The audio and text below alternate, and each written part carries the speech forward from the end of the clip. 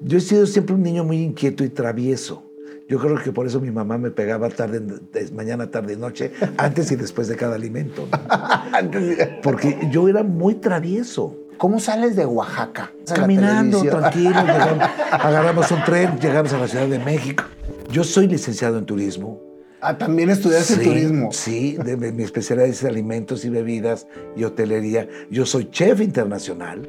¿Tu primer escenario fue Vaselina? Vaselina en el Teatro Blanquita de 1979. ¿Y tenías cuántos años? ¿Qué te importa? Ay, no es cierto. El gallinazo fue famosísimo. Sí, porque no, pero te parece que te estás convulsionando, no mames. Tiene todo un... A ver, soy del pecho, papá. Se mueve la ala. No. Muévanle aquí, bonito. Eso, chinga.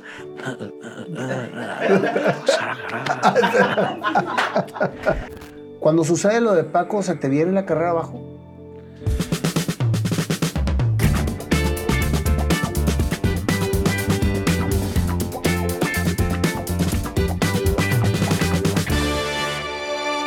Mi querido Mario, bienvenido al programa. Mi querido Nayo, muchas gracias. Hasta que se nos hizo Chihuahua. Oye, de veras, compadre, desde que fui a tu programa en la radio... Que fue un honor. Te invité, brother. Te invité y les dije a ti y a Brenda, oye, quiero entrevistarlos, vamos a ver cuándo se hace. Sí. Hace un año, compadre. ¿Hace un año? Hace un año que fue eso, precisamente. Sí. Lo que pasa es que no quería venir porque me caías mal. No es cierto. No es cierto.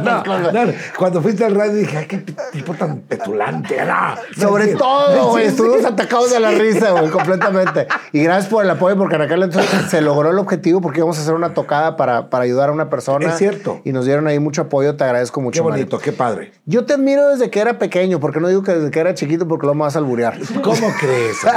Sí, aquí me tengo que cuidar mucho contigo, güey, porque... ¿Cómo crees, hombre? Oye, yo crecí realmente viéndote a ti en la televisión.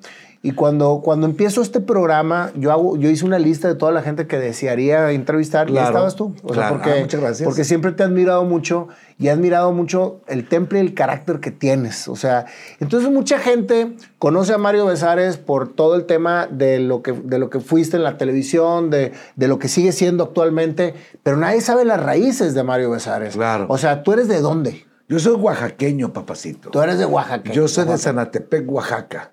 Donde la tierra del zanate, sí sabe lo que es un zanate. No, que bueno, el zanate es un cuervo chiquitito.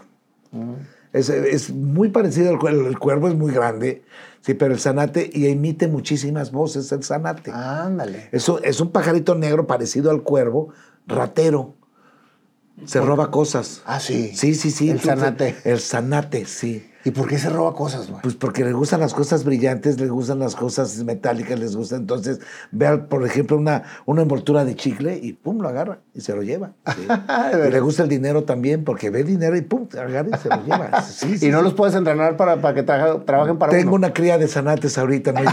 Ya son como 2,300 zanates aquí en Y andan por todo Oaxaca. Y por todo. cierto, aguas porque ahorita traje banda. Entonces, ahí están afuera todos los zanates. Oye, salgo ya no hay nada. Se lo volaron todo. Sí. Oye, ¿y cómo creciste? ¿Cómo fue tu infancia, Mario? Maravillosa. Yo creo que mi vida ha sido maravillosa, mi querido Nayo, de verdad, de verdad. Independientemente de buenas, bajas, altas, regulares, espantosas, trágicas, pero mi vida ha sido muy placentera y muy padre. Yo creo que por mi forma de ser, ¿no? Yo tuve una infancia increíble, de casi me sentía yo Mowgli.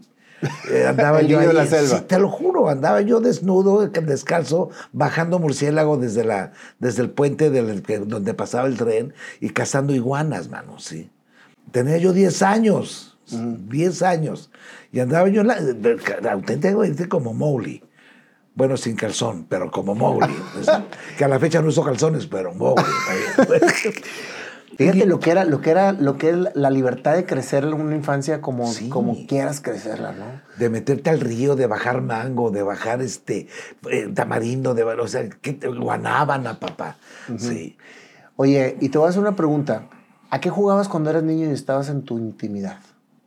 ¿A qué soñabas? ¿Cuál era tu visión? Yo toda mi vida he sido una persona muy, muy soñadora y me gusta crear mis historias. Yo era el llanero solitario, papá. No sé si viste alguna vez. Sí, claro, y Toro. De Toro, claro. Sí. Sí. Entonces yo era el llanero solitario, yo era el santo. Yo era Perry Mason, en aquel entonces de la televisión que se veía, ¿no? Yo era Alejandro Suárez. Alejandro. Sí, cuando hacían Domingo Cerdes, ¿no? Era el Chucho Trueno, Chucho Revendado, Chucho Salinas y Héctor Lechuga y demás. Entonces me gustaba mucho soñar e imaginarme cosas. Yo era verdaderamente una estrella de cine, man. Pues entonces tú soñabas a crear personajes. Sí. Y finalmente lo hiciste. Y se logró. Sí. Qué increíble, ¿no? Sí, es que es padrísimo. Te digo, yo he sido siempre un niño muy inquieto y travieso. Yo creo que por eso mi mamá me pegaba mañana, tarde y noche, antes y después de cada alimento, ¿no? Porque yo era muy travieso. Sigo siendo una persona muy inquieta. Soy una persona muy inquieta, soy una persona que siempre está... Mi cerebro nunca descansa, ¿no? Pero sí he aprendido a descansar, a tranquilizarme, a hacer las cosas como deben de ser, porque yo era muy aventado, ¿no? ¿Quién se avienta? Yo, y pum, descalabrado. ¿Quién se sube? Yo, y pum, cortado. Porque era muy aventado, ¿no? Entonces tuve una infancia y una adolescencia sensacional y una juventud y una edad. Y las he tenido muy padres, ¿no? Pero fíjate qué importante que lo tengas claro, porque muchas veces uno lo es y se va apagando. Okay. Se va apagando conforme va creciendo porque vas entrando en la vida y la vida te va poniendo retos, te va poniendo situaciones en las que te van apagando esa energía tan hermosa con la que vienes. Ya no me digas, por favor. ¿Te apagaste algún día? No, fíjate que no, ¿eh? La Ante verdad, cualquier situación. Cualquier situación. Yo toda la vida siempre he sido una persona así, optimista, llena de fe. Cuando eres una persona que no tienes absolutamente nada que ver con lo que pasa, lo que está sucediendo, pues no tienes por qué sufrir. No tienes por qué congestionarte la vida te va llevando o amargarte, ¿no? Las circunstancias pasan por algo y yo creo que siempre tienes que buscar la manera buena o darle el sentido bueno a esa circunstancia, el lado positivo a esa circunstancia. Fíjate, acabas de decir algo bien importante. Las circunstancias siempre pasan por algo, ¿sí? Pero regularmente nos quedamos ciclados en una circunstancia que nos hizo sufrir o que nos hizo gozar. Ah, sí, claro. Pero vivimos ahí y no aprendemos lo que tenemos que aprender y dejarla ir. Es como dice Dios nuestro Señor, si tú no aprendes ay, se me fue la palabra. Es que este alemán ya está verdaderamente de locos, caray. Si tú no aprendiste lo que te debías de haber aprendido en esa situación, vuelves a dar la vuelta, papá. Ahí estuvieron dando 40 años dando una vuelta para buscar la tierra prometida, ¿no? Porque no aprendían la lección. Me acordé, ¡sí! La lección. ¿Sí? Entonces yo creo que en el momento que tú aprendes esa lección, automáticamente dices, next, a otra cosa. Y yo he sido así. Soy una persona muy práctica. Yo tengo una discusión contigo y a los 3 minutos te digo, vamos a comer. Sí. ¿Por qué? Porque yo no me clavo, ni me centro, ni me pongo y me enojé contigo, Nayo, no quiero saber nada de ti, lo odio. No, espérame. Es una situación que tuvimos una molestia y un enfrentamiento, pero ese enfrentamiento pasó. Y muchas veces vivimos y o sea, que estamos completamente inmersos en la situación. Sí. Y sale eso de lo traigo atravesado. Ándale. Y lo traigo atravesado puede durar días, semanas. Años. Imagínate. Yo soy como las caricaturas, Nayo. No sé si tú te acuerdas de una caricatura. La verdad no sé qué edad tengas. 53. ¿no? Entonces todavía te tocó. Sí. Las caricaturas del coyote y el lobo. Por supuesto. Que diga el perro y el coyote. De que el coyote tenía que robarse las ovejas y el perro ovejero tenía que salvar a las ovejas. Ajá. Y entraban a trabajar juntos, ¿ok? Entonces sonaba el silbato, checaban tarjeta y el coyote se iba a la oveja a tratarse de robar. Y el perro ovejero nada más sentado y lo agarré, ¡pum! ¡Pa, pa, pa, pa!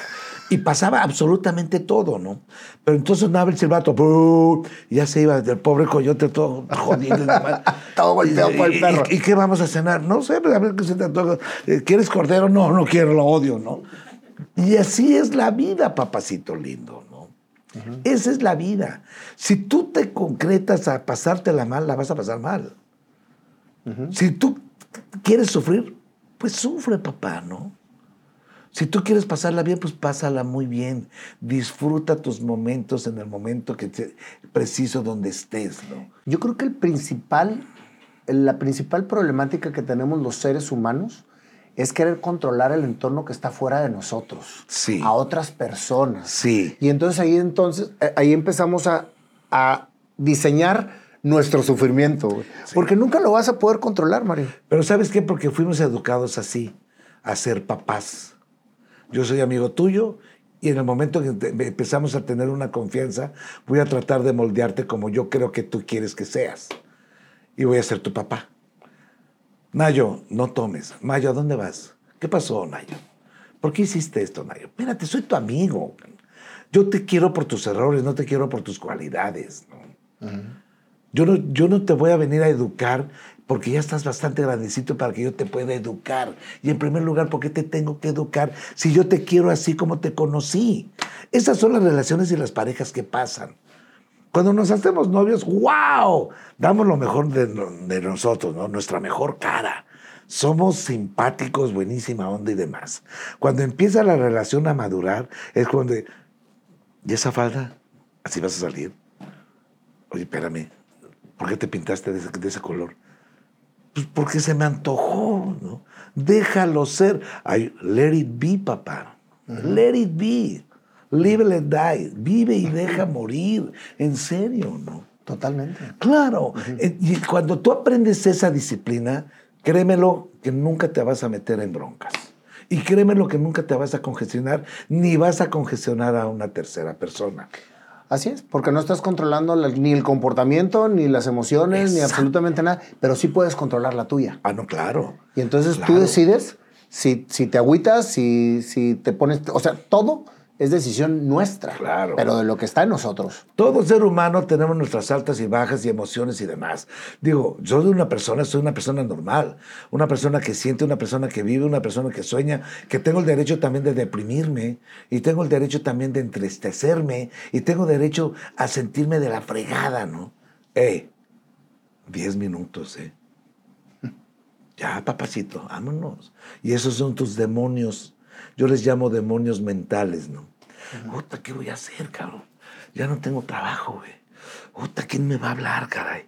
Y la madre, no, espérame, no. Ya valió. Y te empiezan las taquicardias y las ansiedades y los ataques de pánico y demás. ¿Por qué? Porque tú solo te empiezas a sobreoxigenar y ya valiste madre. Totalmente. Entonces, en el momento dices, no estén chingando, a otra cosa, vamos a ver qué hacemos. Sí. Claro. Y tienes todo el derecho de hablar y decir, oye, güey, dame trabajo, cabrón, me está cargando la chingada, güey. Pero así. Pero claro. Con el convencimiento que te lo van a dar. No, pero mi orgullo no, espérate, que me hablen. No, güey, ya no es ese tiempo. Y más en este ambiente. Sí. ¿Cómo sales de Oaxaca? ¿Y cómo llegas a Caminando, la televisión? tranquilo, agarramos un tren, llegamos a la Ciudad de México. ¿A qué edad llegaste a la Ciudad de México y con qué sueños? A los 10 años llegué a la Ciudad de México. ¿A los 10 años? Sí. O sea, te pusiste el calzón y te fuiste, güey, porque andabas encuerado. Me tuvieron que poner calzón y guaraches, buenos zapatos, y yo no los usaba. ¿Y por qué te fuiste? Porque mi papá consiguió un mejor trabajo. Mi papá trabajaba en obras públicas de carretera. Mi mamá, pues ama de casa. ¿Cuántos hermanos tienes? Tenía yo 5. Bueno, tengo 5, 2 ya se me fueron. 5 en total. 5 en total, sí. Íbamos a hacer 11. 11. Papá era bastante inquieto, sí. Pero tuvo 6 abortos mi madre, de los cuales pues fueron 2 gemelos ahí que se fueron y toda la cosa, ¿no? Perdón, 4 abortos, 2 gemelos, sí. Okay. Y quedamos 5. Okay. Yo soy el cuarto de mis hermanos. Nadie es artista más que tú. Sí, cómo no, Rodolfo. Te acordarás de Rodolfo Rodríguez, el Calixto de Cachún. Ah, el Calixto es hermano tuyo. Sí, Rodolfo. No me digas. El chaparrito de los lentes al revés. Sí, claro. Ese es mi hermano el mayor. Ajá. Que Dios me lo tenga en su gloria. Luego viene Armín, que también hace 2 meses se me adelantó y se me fue ya a su descanso interno. Y luego viene una hermana que tengo intermedia. Sigo yo y un hermano que casi le llevo 10 años que se llama Alberto. Ok. Sí. ¿Y cómo llegan al mundo artístico sin estar en una familia artística? Salen a los 10 años, van a México a vivir. Vamos a vivir. Mi hermano Rodolfo me lleva 7 años. Él fue siempre el inquieto artístico. De hecho, estudió en la ANDA, en la escuela de la ANDA. Lo reprobaron, sí, claro que sí. Pero siguió dándole fuerte, ¿no? ¿Tienes algún problema o qué cosa? ¿Estás haciendo ruido o qué ruido? O sea, o vete para acá o qué cosa. Inquieto, qué chingado. Ahora sí le tocó al Canelo y no al Panda. Así me está haciendo ruido el Panda. Sí, también. Ok, ¿quieren participar? Por ¿Sabes favor. qué? Vamos a empezar otra vez, corta. Mi hermano inquieto, artístico, dramaturgo, sin estudiar dramaturgia, todo era así como por rayo divino y por nacencia, se puso a escribir, tiene 38 obras de melodramas, comedias y demás. Wow, no sabía todo eso, tu Sí, hermano ¿cómo capaz no? descanse. Sí, le decíamos el pequeño Larus, imagínate. Era una lumbrera, en serio, súper inteligente, culto, maravilloso, adorado y demás, ¿no? Que también aprendes de tus hermanos, también aprendes de tus amigos, también aprendes de toda la gente que está alrededor y agarrar cosas buenas de todos, ¿no? Por algo están a tu alrededor. Claro. Y a veces tampoco lo identificamos. Y de repente decimos que son amigos de temporal y amigos de riego. Porque hay amigos que vienen de paso nada más, pero te dejan algo bien bonito. Y te duran 4 años, 3 años. Yo le aprendí una cosa a Angélica Ortiz, la mamá y abuela de Angélica Vale, la mamá de Angélica María. Que nuestra vida es como una obra de teatro. Cuando levantas el telón, ya la gente ya está ahí viéndote. ¿Ok? Y empiezas a hacer tus dramas o tu comedia o tus musicales y toda la cosa y la gente te acepta como eres y cómo estás, como tus relaciones y demás. Pero hay veces que pues tienes que cerrar el telón porque tienes que descansar y demás.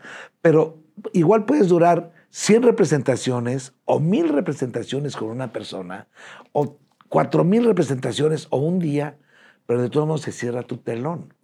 Pero tienes que abrir una nueva producción. Entonces no funcionó, pues haz otra cosa para que se abra el telón y siga tu vida, ¿no? Me gustó mucho eso de los amigos. De temporal y riego, claro. Temporal y riego. Sí, sí. El riego es el que siempre tienes. Exactamente. Y el temporal es el que llega, te deja y se va. Sí, pero es muy bonito, porque luego de repente dices, oye, ¿te acuerdas del Panda, güey? ¿Qué se habrá hecho el pinche Panda? La guitarra, chingón y todo eso. Pues no sé. Pues creo que se volvió a casar y se fue a vivir a Querétaro. O engordó tanto que salió volando y nunca lo volvieron a ver. Exactamente, ahorita lo tienen amarrado con una cuerda para que no se vuele, no sé. Y dices, mira qué buena onda con el Panda, güey, qué chingón. Pero te dejó algo muy bonito porque fue parte de tu vida. Y no necesariamente siempre te dejan cosas bonitas, pero te dejan grandes aprendizajes. También, sí. Porque hay amigos que llegan, que te ponen una frega, se van, te duele, sí, pero te dejaron un gran aprendizaje. Dices, ay, ojalá Dios lo tenga a fuego lento, qué buena onda, sí. ¿Cómo no? Sí. ¿Ves? Pero también te dejaron algo bonito. Porque entonces dices, no metas la mano. Es como la del niño y el fuego, ¿no? No metas la mano, te vas a quemar. Hijo, no metas la mano, te vas a quemar. Papacito lindo, si metes la mano, te vas a quemar. Pues déjalo que la meta, güey. No puedes lograr que no la meta. No. ¡Ah! Te quemaste. Pues sí, ¿no? Esa es la ley de la vida, ¿no? Así es. Entonces, ¿Calixto te abre camino en el artisteada? ¿O no? En cierta forma, sí. Yo creo que ya lo traemos de nacencia, ¿no? Te digo que a mí me gustaba hacer muchas cosas de películas y me aventaba yo desde mi cama, de la litera a la cama de mi hermano como el santo. Y me armaba mis historias maravillosas. Y yo me subía a la cabecera de mis papás como el llanero solitario y allá andaba toda descarapelada las paredes. ¿Por qué? Pues porque la cabecera de mi papá era maravillosa para cabalgar con plata, güey. ¡Ay, yo sirve! Y movía yo. Ya me lo trono la silla. Pero, ¿ves? Entonces, te digo que era yo muy inquieto, ¿no? Y yo creo que ya lo traes así. Y mi hermano, mis papás fueron muy bohemios y tenían muy buenas amistades dentro del ámbito artístico, del medio artístico. Como don Germán Valdés Tintán, como don Ramón Valdés, como Teresita Reyes, los hermanos Reyes, como Lucha Moreno. Vaya, mucha gente yo conocí ahí en mi casa porque se armaban unas bohemiadas. Tremendas. Ahora les dicen pedas, sí, pero en serio, ¿no? Y siempre estuve rodeado de música y de cosas y demás, ¿no? Me encantaba. Vaya, yo tenía 11 años. La primera vez que vi Amor sin Barreras en una matiné en el cine Soto, sí, allá era Peralvillo. No sabes. Amor sin Barreras, güey. Entonces yo era uno de los Jets y era uno de los Sharks y demás, ¿no? Entonces siempre era ese gusanito. Se mete mi hermano, empieza a hacer teatro y empezamos a conocer gente. Bueno, empezamos porque yo me le pegaba a mi hermano, ¿no? ¿Te le pegabas porque te gustaba la artisteada? Porque me encantaba la artisteada. ¿Tú no te metiste a estudiar nunca? Me obligué a estudiar. Mi vida ha sido por hocicón. O sea, todo lo que he hecho artísticamente ha sido por hablador y por hocicón. Sí. ¿Por qué, güey? Porque la primera vez que yo hago algo en teatro, un amigo en común de nosotros, Guillermo Méndez Martínez, que es el autor de Qué Plantón, ¿te acordarás de eso? Claro. Bueno, un excelente bailarín, cantante y demás. En ese entonces se iba a casar su hermano y necesitaba un suplente y estaban haciendo Vaselina en el Teatro Blanquita. La primera, con Timbiriche. No, Julissa y Ben Ibarra. Ah, Julissa y Ben Ibarra. Sí, no, pues la primera con Timbiriche fue en el 83, sí, que yo les coreografié, ¿no? Ah, ¿tú les coreografiaste? Sí. Ahorita llegamos a eso porque también eres coreografista. Sí, ¿cómo no? Anda. No, o sea, vendo mole y aplico inyecciones y me aclino de burro en la pastorela. Y no precisamente por baboso, ¿ok? Ni por orejón. Entonces, yo por hocicón le digo a Memo, pues yo te suplo, güey. Porque Vaselina era una de las obras.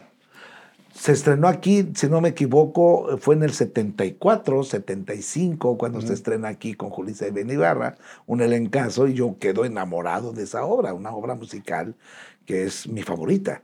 Y en el 77, pues vuelven ahí a retomar y demás en el Teatro Blanquita, y yo le digo, sí, yo te suplo. En serio, pues sí. No habías estudiado teatro, nada. Yo era hocicón. Exactamente. Yo soy un buen bailador. Y me tuve que convertir en un regular bailarín. Sí. A ver, ¿qué diferencia entre el bailador y el bailarín? El bailador es el que te baila en todas las fiestas y hace y quita y pone rock and rolls y demás y cumbias y en aquel entonces cha-cha-cha, mambos, bossa novas, agogó, surf y demás.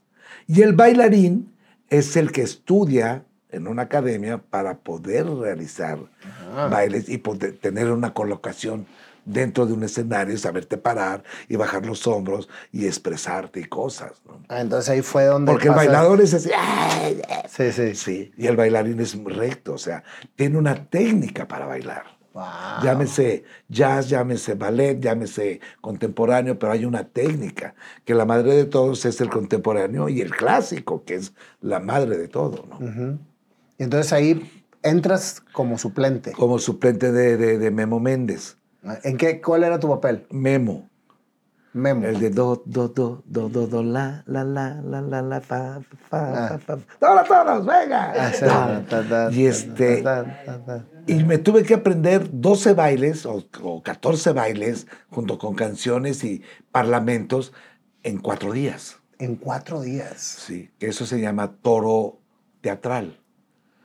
Porque fue así, dije, órale, ¿vas a ver la obra? Dije, es que ya la conozco, verla a ver, porque eran números musicales y demás. Y ok, mañana tenemos ensayo y aprenderme todas las coreografías. ¿Y tú traes el baile de nacimiento? Sí. ¿Traes el don del baile? El don del baile, sí. Entonces, yo a los 4 años bailaba rock and roll y swing, porque me enseñó mi papá. 5 años, imagínate la pirinola, que a los 4 años estás... Sí, porque andaba sin calzón. No. Bueno... Ya me tuve que poner porque ya arrastraba cierta edad que empieza a crecer, ya sabes. Ay, la naturaleza de veras en serio. Pero bueno. Estás con madre. Ya me lastimaba yo los meñiscos. Era un desmadre. Dices, no, espérame, es que... Entonces sí tuve que buscar la manera de poner un calzón. ¿Y qué? Estábamos hablando de que lo traías de nacimiento. Ya lo traía de nacimiento, entonces yo tengo mucha facilidad para aprenderme los bailes, para aprenderme los pasos. Okay. Y eso me obligó a estudiar danza para tener una colocación. Entonces estudiaste. Sí, claro, yo estuve en el INBA, estuve en el Instituto Nacional de Bellas Artes estudiando contemporáneo. ¿Danza contemporánea? Sí, claro. Órale. Sí. Luego ¿Y te ponían leotardo? No, en aquel entonces, pues yo usaba mucho pants, porque yo te digo que yo jugué de todo. Jugué fútbol americano, fútbol, soccer, jugué voleibol, básquetbol. Eras deportista. Pero de aquellos, sí.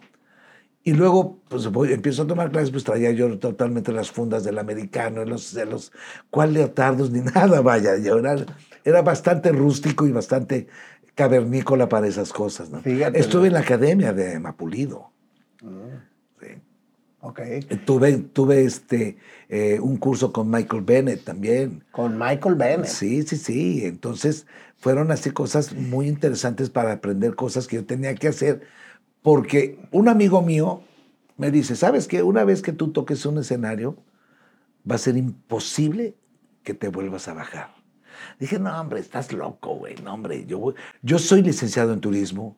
Ah, también estudiaste turismo. Sí, mi especialidad es alimentos y bebidas y hotelería. Yo soy chef internacional.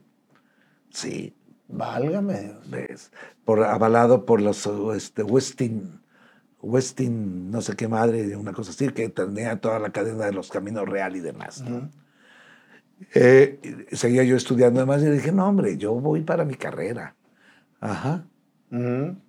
Y vaya que no se equivocaron. Y a partir de 1977 hasta el sol de hoy, ando levantando la patita con mi plumaje.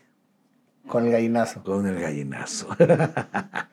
Fíjate nada más. Entonces, ¿tu primer escenario fue Vaselina? Vaselina en el Teatro Blanquita de 1979. ¿Y tenías cuántos años? ¿Qué te importa? Ay, no es cierto.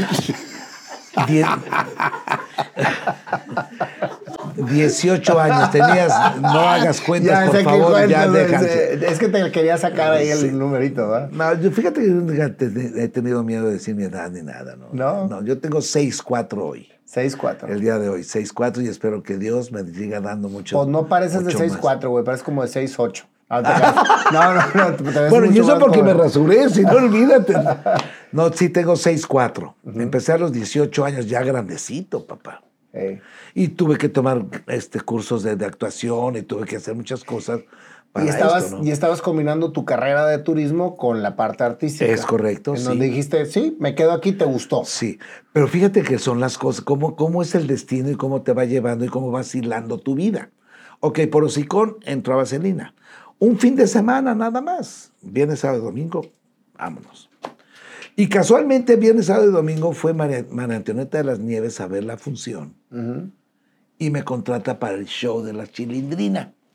En el Hotel Continental que se nos fue en el 85. Sí. ¿no? Entonces hacíamos 3 cuentos. La Negra Nieves, Shady y el Mago de Tos. Así se llamaban. Así se llamaban los cuentos. Y eran los desayunos de la Chilindrina. Ándale. Y trabajábamos sábados y domingos, matinés. ¿Y cuántos años estuviste con la Chilindrina? Estuve... Y te sacó por Vaselina y dijo, vente a trabajar conmigo. Me dijo, o sea, como yo estaba un fin de semana nada más, estuve con Vaselina, entonces me dice, oye, ¿no te interesa? Le dije, pues señora, es que lo que pasa es que, pues yo, bueno. Sí.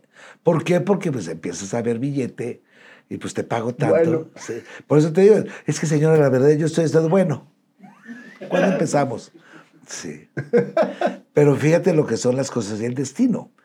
También en las funciones de Vaselina había un coreógrafo que se llamaba Milton Gio. Claro, me acuerdo de Milton Gio, perfecto. Me invita a participar en su ballet.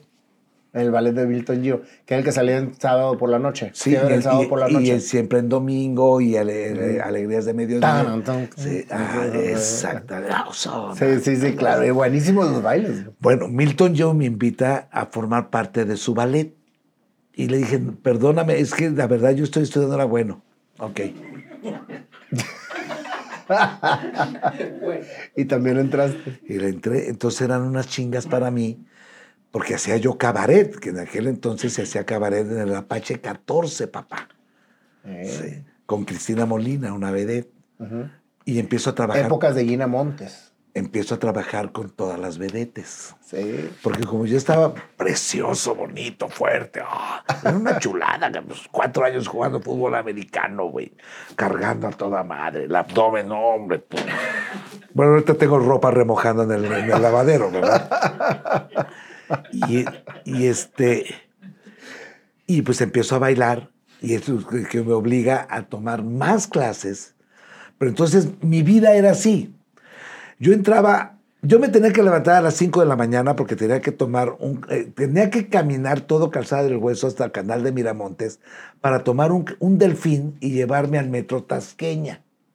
Del metro Tasqueña me iba yo hasta el metro Tlatelolco. Híjole. Del metro Tlatelolco agarraba yo otro autobús para llevarme a la Escuela Superior de Turismo. Entonces yo me tenía que levantar a las 5:30 de la mañana porque mi primera clase era a las 7 de la mañana. Hacías 2 horas. Más o menos, aproximadamente. Entonces, mi cama era el Delfín, el metro Delfín. Me dormía. Bien dormido. Pero fíjate que lo que es la conciencia, ¿no? Que ya sabía yo en qué momento tenía que despertarme para bajarme del metro, ¿no? A todos nos pasa. Sí. No, a mí también me pasaba. ¿Por qué? Porque yo hacía cabaret y terminaba yo a la 1:30, 2 de la mañana de trabajar. Y levántate, cabrón. A las 5:30 de la mañana. Y luego todo eso hacía yo teatro. Aparte. Porque después de Vaselina viene otra cosa que se llamó Historia de un par de piernas con Zulma Fayad. Y me invita Milton, yo coreografía y entro a la obra. Y luego Iba Lolita, parece que tuvo cuates, que era una parodia cuando entró el impuesto del IVA. Entonces era Lolita, Iba Lolita, parece que tuvo cuates. Sí. Y era una obra de revista, también con Milton y entro a bailar. Sí. Ok. Fíjate cómo se te fueron abriendo las puertas, güey. Es Gracias. Increíble, ¿eh? Así, sí. Sí, bien lo dices, sí. Puta, qué buenos años, qué bruto. Te estoy hablando 77, 78, 79, 80. Hago cabaret. Ahí es cuando la primera vez que yo trabajo con mi hermano Rodolfo, cabaret, él hace el maestro de ceremonias y yo estoy de bailarín. Sí. ¿Cuándo entra Rodolfo a Cachún Cachún? ¿82? En el 82. Sí, ¿verdad? Sí. En el Qué 82. hitazo Cachún Cachún. Pero fue un trancazo. Pero tremenda. Pero de todos los 80s.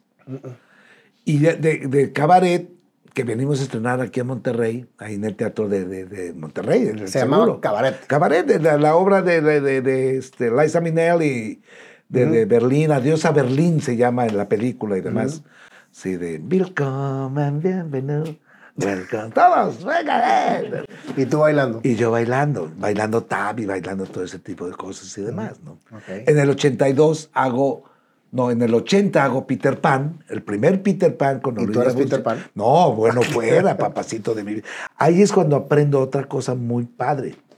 Yo hago Peter Pan, me quedo como suplente de los piratas y de los apaches en los bailes, pero a mí me dan el cocodrilo. Ah, pues qué bueno. Sí. O sea, era un excelente papel. Yo no quería ser el cocodrilo. Ah, caray. Ok. ¿Cómo te atreves a decirme que qué bueno? Pero acabas de decir una cosa muy real, porque ahí te va. Olivia Bucio, Loco Valdés, es cuando conozco a Loco Valdés, sí, de grandes actores y demás y de todo. Cuando se va un pirata, queda un vacante, y como yo era el suplente, puta, espérate, ya soy de aquí, güey. Dejaré de ser el cocodrilo. Puta, sí, entonces viene el nuevo chavo, le preparo el cocodrilo era una cabeza que pesaba 2,5 kilos, que se movía así, y yo realmente andaba yo como lagartija, y tenía que bajar una especie como de piedras y perseguir al Loco Valdés, al Capitán Garfio, y luego salir bailando con él, y luego otra vez para abajo, pero yo no ponía las rodillas, yo salía de lagartija completamente. No, pues viene el debut, yo de pirata, y ya está, y de repente viene la escena del cocodrilo, y se oye el y sale encabronadísimo el Loco Valdés. ¿Dónde está el? Porque me decía mi querido Coco, ¿cómo está usted? Entonces, ¿dónde está el Coco real? ¿Dónde está? Y salgo de pirata. Yo ya soy pirata, amigo mío. Dice, déjeme decir una cosa, muchachito, creo que usted no ha entendido bien esto. ¿Sí sabe que el cocodrilo es el villano del villano? Cuando usted sale, ¿qué hace el público o los niños? Gritan, ¿verdad? Y cuando usted me persigue, ¿qué hacen los niños? Se ponen contentos, ¿verdad? Porque me va a atrapar. Usted es el villano del villano. ¿Cómo se atreve a hacer una pinche bola igual que los piratas que nadie pela y que no saben ni cómo se llaman? Gran lección. Segunda función. Fui el cocodrilo. Pues sí. Y le agarraste un amor diferente al que le tenía. Claro. Soy el cocodrilo, güey. Soy el pinche villano, güey. Del villano. Puta, del villano, güey. Y tienes razón. Y es cuando te das cuenta que no hay papel chico. Y que lo que tú hagas siempre se va a significar porque lo vas a hacer con todo el amor de tu vida. Y si tú lo vas a hacer muy bien, la gente se va a dar cuenta que tú lo hiciste, cabrón. Pero si lo haces mediocremente, pues pasas desapercibido y pasas de un montón. Esa es la diferencia. Acabas de decir algo interesantísimo. Lo que te toque hacer, hazlo con todo el amor. Claro. Porque es lo que te está tocando hacer y vas a, aunque seas un árbol, sí, vas a poder interpretar un árbol de manera majestuosa. Y vas a ser árbol. Y van a voltear a decir, puta, qué buen árbol. Bueno, tú pareces agüehuete, cabrón, pero no. Luego el bullying, luego lo sí, pero es eso, y esa es tu vida. Si vas a hacer algo, hazla, aunque la cagues, ¿eh? Lo peor, ¿sabes qué es? No hacer nada. Y mira que la mayor frustración del ser humano. Y mira que la he cagado y que dices, puta, el ridículo, puta, el fracaso. No es cierto. Yo hacer un ridículo, yo hacer un fracaso, no, papá. Son enseñanzas de vida y son aprendizajes de vida. Totalmente de acuerdo. Claro. Fracaso es no hacer. Vaya, qué bonita frase. Déjame anotarla como mía. No. Fracaso es no hacer. Le regalé, se las mando a la Isla Caimán, hombre. Fracaso es no hacer, exactamente, ¿no? Oye, entonces los 80s para ti fueron crecimiento más que... La locura de mi vida de trabajo. Si ahorita he tenido trabajo, en aquel entonces, a partir del 82, que empiezo a hacer José el Soñador con Julisa, empiezo a trabajar con la señora Julisa. Bueno, ya había trabajado en el 77, pero me invita a José el Soñador, que me mandan a la chingada en las audiciones. Entonces me habla por teléfono Julisa y me dice, oye, renunció un guardia en plenos ensayos, ¿verdad? Nosotros estrenamos los primeros televiteatros. Y me dice, ¿quieres ser guardia? Le dije, sí, encantado de la vida. Y se va un bailarín, un hermano de José, y me dice, pues, ¿quieres ser hermano de José? ¡Sí! Y me aventé 900 representaciones en José el Soñador. 900 representaciones. De martes a domingo. 2 funciones diarias. Qué barbaridad. 900, y de ahí me descuelgo para Vaselina. Otra vez, la segunda. Pero con los Timbiriches. Ah, ¿estuviste con los Timbiriches? Sí, ¿Y no te invitaron ahora al reestreno? No, pero qué bonito que se junten nuevamente. Lo que pasa es que yo tengo ya casi 20 años aquí en Monterrey y ya no estoy muy pegado en Ciudad de México. Y dicen que si no te acercas, pues no sales en la foto, ¿no? Claro. Pero tengo mucho cariño de mucha gente que estuvieron en Timbiriches. Lolita Cortés, Thalía, todos los Timbiriches, Susi Velasco, Stephanie Salas, ¿quién te puedo decir más? Los Ragazzi, los Vuela Vuela, ¿cómo se llaman los Vuela Vuela? Magnetos. Es que esa puesta Tato en escena Noriega, que ahorita está de director del Monterrey. Lo tuve en Vaselina, el Tato Noriega. ¿De veras? Sí, claro. Fíjate nada más. ¿Qué pasa después de José el Soñador? Porque fue una época fuertísima para ti. Sí, te digo, termino. Yo en 82 me titulo, me gradúo. ¿Cómo llevar la artisteada y la parte de la universidad? Pues es lo que, de verdad que fue. Yo creo que era por mi alimentación. Porque eran 2 huevos en la mañana, 8 huevos en la tarde y 24 huevos en la noche. Puros huevos. Muchos huevos, sí, efectivamente. Muchos huevos. Pues digo, independientemente, papá fallece cuando yo tenía 14 años. Wow. Entonces nos quedamos desprotegidos 5 hermanos y una mamá que no sabía hacer nada porque era ama de casa. Bueno, sabía hacer mucho. Bueno, sí. Bueno, tienes razón. Sí. Fíjate que sí, tienes toda la razón. Sabía hacer todo, pero no laboralmente. Es correcto. Ok. Y ella, fíjate, tomó cursos de administración para poder empezar a trabajar y sacar lana. La señora. Y todos le entraron al quite. Y todos le entraron al quite. Todos. Bueno, excepto mi hermanito de 4 años, ¿no? Pero fíjate cómo el hambre te va abriendo caminos, ¿no? Sí, cómo no. Que por cierto, no sé si ya desayunaron, porque sí, me vine sin desayunar. Ah, de veras. Sí. No, pues es que el panda se come todo. Mientras que tú y yo estamos aquí, está guzmeando y haciendo ruido y tirando cosas porque está buscando qué comer, güey. No, lo que sí, regáleme agüita, ¿no? Porque se me está secando mi garganta, por favor. Sí. Y nos obliga a trabajar a todos. Yo me volví un milusos, mi querido. Sí, claro. Pues lo que yo fui aprendiz de carpintero, ayudante de mecánico, ayudante de albañil, de electricista. Yo te sé hacer de todo. Yo hago talacha en mi casa. hay gotera, yo te la arreglo. Se rompe algo, yo te lo compongo. Se descompone, yo te lo aplico. Me gusta, ¿sabes? Que a mí me relaja mucho estar haciendo cosas a mi casa, ¿no? Igualmente, fíjate. Reparando cosas, quitando. Handyman, como le dicen los gringos. El handyman, exactamente, ¿no? Lo que es el hambre, brother. Es cierto, lo acabas de decir, lo que es el hambre, porque papá, vivíamos nosotros cómodamente, teníamos un departamento en Tlatelolco, papá siempre fue el abastecedor de la casa, se va la maquinita de dinero, pues ¿qué haces? Pues a darle, ¿no? ¿Tenías buena relación con tus papás? Sí, cómo no, me llevaba yo excelente, excelente. De acuerdo a su educación y a su forma de ser, ¿no? Porque los cariños de mi papá era de... Sí, claro, como crecimos nuestra generación. Sí. Nunca nos dijeron los te amo, un abrazo. Y yo aprendí, yo hice todo lo que no sentí con mis hijos. Sí. Entonces papá, pues era si estaba de buenas o algo, pues te daba ahí el peso y un peso para gastar, papacito de mi vida. Te estoy hablando de los 60. El peso de Morelos. Exacto. El que traía Morelos. Sí. Sí, su palacate y toda la cosa y toda la mano. No, yo recibía 20 centavos en párvulos, porque yo no hice kinder, yo hice párvulos y medio. Luego, después de medio, pasé a primero de primaria. Ah, sí, te la saltaste por niño listo, ¿qué? Óyeme, cachita. Oye, pues no se equivocó la persona que te dijo que no ibas a volver a bajar del escenario, güey. No se equivocó. ¿Y te pagaban bien en aquel entonces? Pues imagínate que de repente tu primer sueldo son 500 pesos diarios. Diarios. Diarios. En aquel entonces, un mundo. No, espérame. Y luego imagínate, de teatro, que me aventaba yo 250 pesos por función, eran 2 funciones, eran 500 pesos.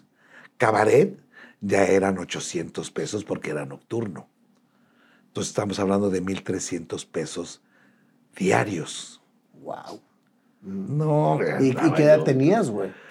Como 12 años, una cosa así. O sea, para tu edad estabas ganando mucho más que tu promedio de edad. Completamente. Pues a los 18 años recibo, de los 4 días, recibo 2,000 pesos a los 18 años. Sin tener un carajo de nada, porque te acuerdas que te dije que tenía que caminar y agarrar un delfín y agarrar un men. Porque hay veces que yo me iba con 1 peso 20 centavos para comprar todo mi pasaje. Porque no tenía dinero ni siquiera para desayunar. Y te ibas sin desayunar y hoy te estás pidiendo, pues no se vale, güey. Es que lo que es eso, ¿sí? Porque la gente es tan cabrona y mala onda que si te ven con cara de hambre no te ofrecen ni madre, güey. Pinche gente, güey. Y teniendo aquí a la señora viéndonos y no nos da nada. Sí, ¿no? ay, sí, nada más dice, ay, qué pena, mira cómo vengo arreglada. Si tuviera pena no estaría aquí, papá, ¿sí o no? Totalmente, güey. Oye, bueno, ¿y luego? Después de 900 representaciones, ¿no extrañas la obra? José el Soñador, hay otra cosa muy importante. Ya pasó, papá. ¿Tienes recuerdos? Por supuesto que tienes recuerdos, como el show del terror de Rocky, como José el Soñador, como Jesucristo Superestrella. Vaya, ¿cuántas obras te gustan que he estado, no? Y he trabajado. Y tienes recuerdos muy padres y tienes compañeros y amigos de temporal. No, de Riego. De Riego era el otro, ¿verdad? Sí. Ya ves, sí me acuerdo, güey. Entonces, por ejemplo, mi amigo, el padre Juanjo, es un amigo de temporal, porque nos vemos de vez en cuando, cosas así. Pero lo ves con mucho gusto. Sí, y nos vemos con mucho gusto. Sí, lo vi ahorita. Sí, somos así de, ay, qué bonito, caray. Y abraza bien rico el padre Juanjo, de verdad. No sé si te abraza. Sí, claro, me abraza con madre, sí, cierto. Se abraza bien rico. Sí, eso que es como Diosito, ¿verdad? Sí, apapachador. ¿No? Apapachador, sí, exactamente. Y como muchos amigos que acabo de ir a Ciudad de México y me he encontrado y nos vemos y es con qué bonito es vernos, ¿no? Pero son tus amigos de temporal, de temporadas. Exactamente. Y si vuelves a caer en una obra de teatro o en un programa de televisión, entonces te vuelves otra vez ese amigo de Riego, pero se termina y se vuelve a ser un amigo de temporal, ¿no? Hasta ahorita todavía ha sido teatro. Hasta ahorita, hasta lo que me llevas contado, todavía ha sido teatro. Sí, bueno, pero ya televisión bailando. ¿Te acuerdas que te dije que Siempre en Domingo? Saliste en Siempre en Domingo, es que no me dijiste. Qué bueno que me En haces Siempre en caso. Domingo no me dijiste. Tú dijiste, alegrías No, yo te dije yo te dije sábado por sábado, y si te era dije, sábado por la noche, sí, con Fito Girón. Sí, y siempre en domingo y alegrías de mediodía, pues con el ballet de Milton Gio. Más bien el ballet de Milton yo te llevó a muchos programas, pero nada más mencionaste el de sábado, y lo mencioné Córtale yo. y córrele y pásale la escena cuando le dije siempre en domingo. Ahí te vas a dar cuenta, vas a ver. Entonces conociste a Raúl Velasco. Bueno, sí, de señor, ¿qué tal? Buenas noches. Hola. Y ya. Ya. Sí, porque eres el del ballet. Pero luego después nos volvemos a topar, pero yo ya trabajando bien en Televisa, yendo con Alberto, era Alberto del Bosque, un del Bosque. No sé si era Alberto del Bosque, que era el mero mero de... Memo, ¿no? Memo del Bosque era... No, pero el grande. Es que hay dos del Bosque. Memo es de aquí de Monterrey. No. Sí. Sí, ¿verdad? Sí, ¿verdad? El que estuvo con Gloria. Sí, exacto. Y el otro del Bosque también es Alberto. Alberto. ¿También? ¿Pues sí? Bueno, ¿Quién X. No sé, pero ya era... Bueno, el pero otro ahí cuarto. eras bailarín. ¿Cuándo entras a la conducción? No, entro después a producción de telenovela que me invita Julisa en el 87. O sea que Julisa para ti fue Es mi santa super- patrona. Te amo. Es mi santa patrona y ella lo sabe y somos muy buenos amigos también. Fíjate. Pero muy buenos amigos, ¿no? Fíjate. Sí, Una es mi grande santa del patrona. teatro, Ella una- me enseñó todo, todo. Se mete como productora de telenovelas Julisa en el 87, si no me equivoco, 86, 87, y me invita a la producción y me da un papelito en La Indomable, una telenovela Sí, que claro. hizo Leticia Calderón y Arturo Peniche, y yo era el chofer de los Villalpando, que era Leticia, ¿no? Ahí salías. Ahí salía yo, de galán. Sin haber estudiado actuación.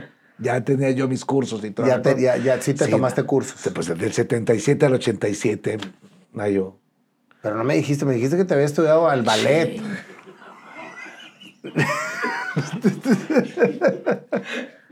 No, sí estamos cabrones. En serio. Es que tengo déficit de atención. También te dije, me obligó a tomar cursos de teatro, de actuación. Claro, tienes razón. No es déficit de atención, andas en la pendeja, papacito de mi vida. Son dos cosas completas. Yo sí tengo déficit de atención. No, yo también, porque me güey. distraigo por cualquier Yo cosa. Yo también. ¿Y de cuándo te dio esa déficit, amigo mío? Platícame, Ya tengo mucho. ¿cómo fue tu infancia? Por eso esa déficit de atención fue porque como que no fuiste muy bien amado. Y entonces se voltea toda la entrevista. ya se volteó todo, güey. Y así, cálmate, hombre, ya. Bueno, pasó. fuiste el chofer de la novela. Así es, pero también estaba yo en la producción. Me encargaba yo de la utilería. Primero empecé a encargarme de la utilería. Y terminé la temporada siendo el asistente personal de la doña Beatriz Sheridan y haciéndome cargo de todo, ¿ves? Del vestuario, de continuidad y todo ese tipo de cosas, ¿no? Y la señora, la Beatriz Sheridan, otra adorada maestra chihuahua. Es que te das cuenta cómo has tenido maestros tan importantes en tu vida, Mario. No, pero impresionante, impresionante. Sí. Bueno, desde mi hermano, Rodolfo, escritor, actor, productor, director, vaya, todo lo que era, fue Thor, hasta fue Thor. Fue un pinche martillote divino. Oh. ¿Así fue Thor? No. Fue chiste, Nayo. Actor. Director, productor, Y hasta conductor, Thor. hasta Thor. Porque Thor en aquel entonces no existía. En los cuentos ya estaba Thor, Nayo. ¿En qué mundo vives? Sí, es que En yo lo vi en cosas- Marvel. ¡Ay, sí es cierto! Qué buena madreada, güey. ¿Qué voy a hacer contigo, Nayo? Nada, seguirla con continuar. Y fíjate por hocicón. Ahí te va. Entonces, Tráeme agüita, por favor. en aquel entonces, mi jefa directa de producción era Mapat, Marta Patricia López de Satarain, mejor conocida en el bajo mundo como Mapat, que es una productora y directora que también adoro. Sí. Nos damos unos agarrones divinos, pero fíjate lo que son las cosas. Viene el proyecto de Anabel y me habla Mapat diciendo que si yo quería ser el animador de público. En lo que se cambiaban los actores y demás, yo entraba a animar al público. ¿Qué crees que dije? No puedo. Y ellos te dijeron, ok. Y ahí se terminó mi carrera. Ay, sí. Entonces dije, ok, sí le entro.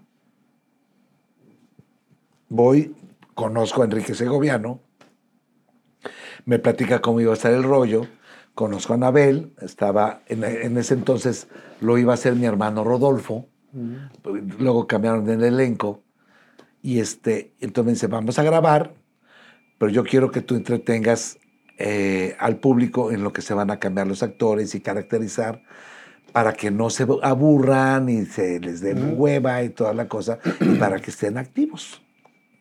Ok. Viene el día de la grabación del piloto, cierto sector del público, yo entro y el público así de...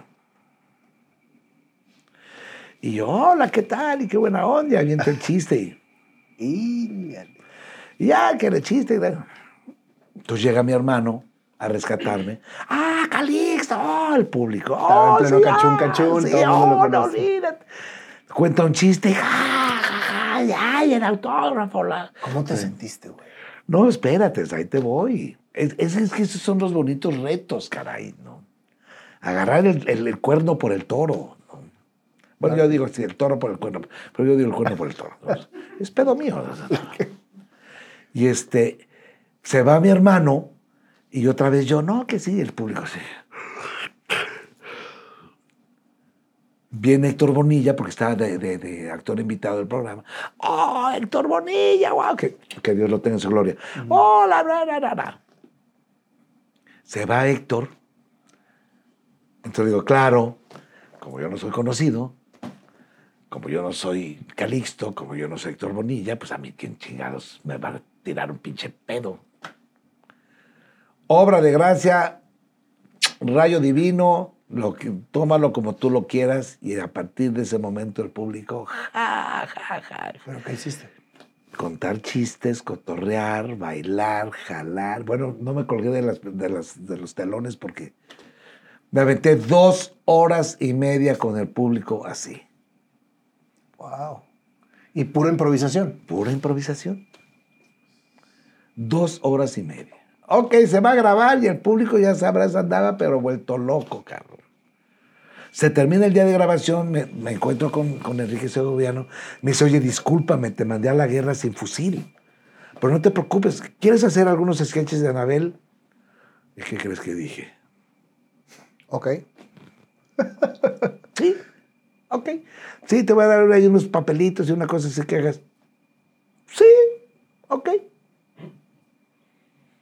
Se viene toda la revolución de Anabel, queda todo el equipo de Anabel, que fue Carlos Ignacio, Eugenio Derbez, Marisa Delgado, Ricardo del Pascual, Anabel y yo. Y es cuando entro a mi primer estelar televisivo en el programa de Anabel. Qué increíble, güey. ¿Cómo se te fueron abriendo los caminos por decir? Sí, ok. Imagínate. Empiezo a trabajar con el Enrique Gobierno. Ahí es cuando aventamos a Anabel, es un guamazo Anabel, todos los jueves a las 8 de la noche, programa unitario y demás. Y eso, Enrique me invita a dirigir a los extras para hacer los sketches de Anabel. ¿Y qué crees que dije? Sí, ok. Entonces él montaba la escena y me dejaba todos los extras para que se viera movimiento y se viera un sketch normal, padrísimo, como si fuera un restaurante, un hospital, lo que tú quieras. Y yo empecé a mover. Entonces, pero para esto, el señor Marty Allen, que Dios lo tenga en su gloria, el coreógrafo mero mero de Vaselina, porque yo les monté los bailes, ¿no? Yo fui coordinador de bailes en Vaselina, ¿no? Él me enseña a hacer tráficos escénicos y a desplazar a la gente y a moverle todo eso. Y aprovecho y eso es lo que me ayuda a dirigir a todos los extras y hacer sus cosas de papelitos y demás. Entonces viene TVO con Gaby Rufo y Liz Echeverría, un programa de concurso infantil. Enrique Segoviano me dice, ¿quieres ser director de escena? ¿Y qué crees Director de escena ya. Sí. ¿Y qué crees que dije? Sí. Ok. entro como director de escena, luego viene otro programa que se llamó Sin embargo se mueve, con Fernando Luján, que Dios lo tenga en su gloria, Tony Flores, que Dios lo tenga en su gloria, en la madre, ya tengo un chorro de gente allá arriba, Dios mío, su madre, carajo. No me manden llamar, por favor, todavía no, ¿ok? Y ahí vas a tener que decir también. Sí, todavía no. Aguántame tantito. Y entro como director de escena, perdón, como asistente de dirección de Benjamín Can, un estupendo director. Sí. ¿Perdón? No, eso no. No seas gacho, panda, pues espérame tantito. ¿Qué dices? Pinche panda, ¿por qué se mete? Es que siempre se tienen que estar Dios metiendo mío, en todo. santo, Dios mío. Vete a dar una vuelta, hacer algo. Amárralo, por favor. Sí. Sin embargo, se mueve como actor, ya con sketches y demás, y dirigiendo también, supliendo a Benjamin Can. Y de ahí viene TVO, luego viene TVO, y de ahí se termina Ándale, y se termina TVO, y se fusiona Llévatelo. Y es cuando realmente conozco a Paco Stanley. Llévatelo. En Llévatelo, pero yo como director de escena. Porque me dice Enrique Gobierno, se termina. Pero ¿sabes qué? Viene Llévatelo, quieres dirigir escena, ¿y qué crees que dije? Sí, ok. Así fue como conociste a Paco. Yo ya conocía yo a Paco, sabía yo, que en paz descanse, que Dios lo tenga en su gloria, ya sabía quién era Paco Stanley, pues Paco Stanley, ¿no? Pero es cuando realmente empiezo a trabajar con él y le gusta mi manera de trabajar. Y me dice, voy a hacer el Tenorio, me gustaría que coreografiaras y un papelito. ¿Y qué crees que dije? Ok. Qué barbaridad. Qué sabias palabras el que te dijo que no ibas a volver a bajar del escenario. ¿Verdad que sí? Güey. Qué barbaridad. Sí, bueno, independientemente, haciendo teatro, mi última obra musical fue Qué Plantón, en el 89, 90, que fue yo hacía el nopal, no sé por qué me pusieron el nopal, pero bueno, hubiera sido yo, no sé, el roble, nopal, pinche nopal. Y entonces tú empiezas en Llévatelo como director de escena. Sí. ¿Y cómo de repente te haces el compañero de comedia? Porque se acaba Llévatelo, y entonces viene Pácatelas, y Paco me dice, quiero que dirijas Pácatelas, y de alguna manera te voy a involucrar para cotorrear y jugar y todo eso. Ah, ya sé, es que ya me acordé que a ti te hablaban para que bailaras el gallinazo. El gallinazo se formó en Pácatelas. En Pácatelas. Pero todavía no existía el gallinazo. Entonces, ¿por qué me acuerdo yo? Porque el gallinazo fue famosísimo. Sí, porque no, pero te parece que te estabas convulsionando, no mames. Tiene todo un... Soy del pecho, papá. Se mueva la ala. No. Muévale aquí, bonito. Eso, chinga.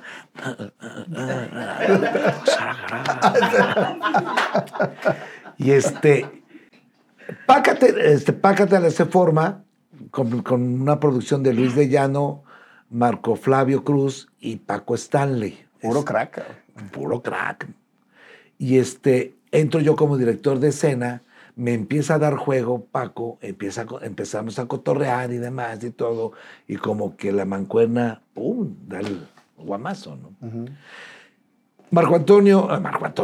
Marco Flavio Cruz se va a Nueva York, trae una canción que se llama El Gallinero, realmente, de Ramírez. ¡Arriba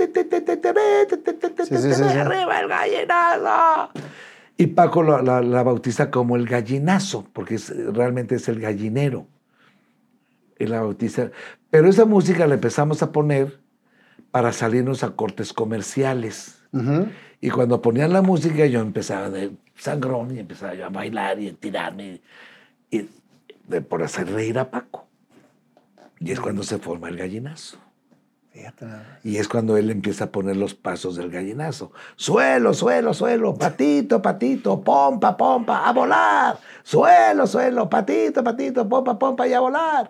Y ahí tienes a tu pendejo haciendo patito. Y da el trancazo impresionante el gallinazo. Nosotros medíamos aproximadamente el rating, pues siempre existe un rating, pero por llamadas telefónicas. Ahora son por redes sociales, ¿no? Entonces, de repente recibíamos de 3,000 a 5,000 llamadas telefónicas. Y la mitad era que baile el gallinazo, que baile el gallinazo, y que baile el gallinazo, y que baile el gallinazo, y es un fenómeno loquísimo, ¿no? Qué grueso. Una vez estábamos en un cóctel, llega un agente vendedor y me dice, señor Bezares, yo soy fulano, no me acuerdo cómo se llama. Yo soy agente vendedor y yo nada más quiero decirle que no tiene ni idea del fenómeno que acaba de ocasionar con el gallinazo. Entonces le digo, muchas gracias. Me dice, no, yo no vengo a que me dé las gracias. Yo vengo a decirle que no tiene idea de lo que se está moviendo en toda la República Mexicana, porque todo el mundo baila el gallinazo. En discotecas, en bares, en 15 años, en bodas, aniversarios, graduaciones, bailan el gallinazo, señor. Mi trabajo es cerrar contratos, en lo que le acabo de informar, y todo el mundo baila el gallinazo. Bueno, hasta en los festivales de Día de Madre, Día del Niño, bailan el gallinazo. Y dije, mire, oiga, pues muchas gracias por informarme, ¿no? Le comento a Paco y me dice, pues vamos a armar un show. Pues va. Y es cuando hacemos un show de Pácatelas y empezamos a salir por toda la República Mexicana y efectivamente. Era un Paco fenómeno. gritaba el gallinazo y era de ¿qué dices? ¡Wow! En la Monumental se hizo un festival y demás, entramos Paco y yo, Paco gritó gallinazo y 60,000 almas. ¡Wow! Dices, ¡wow!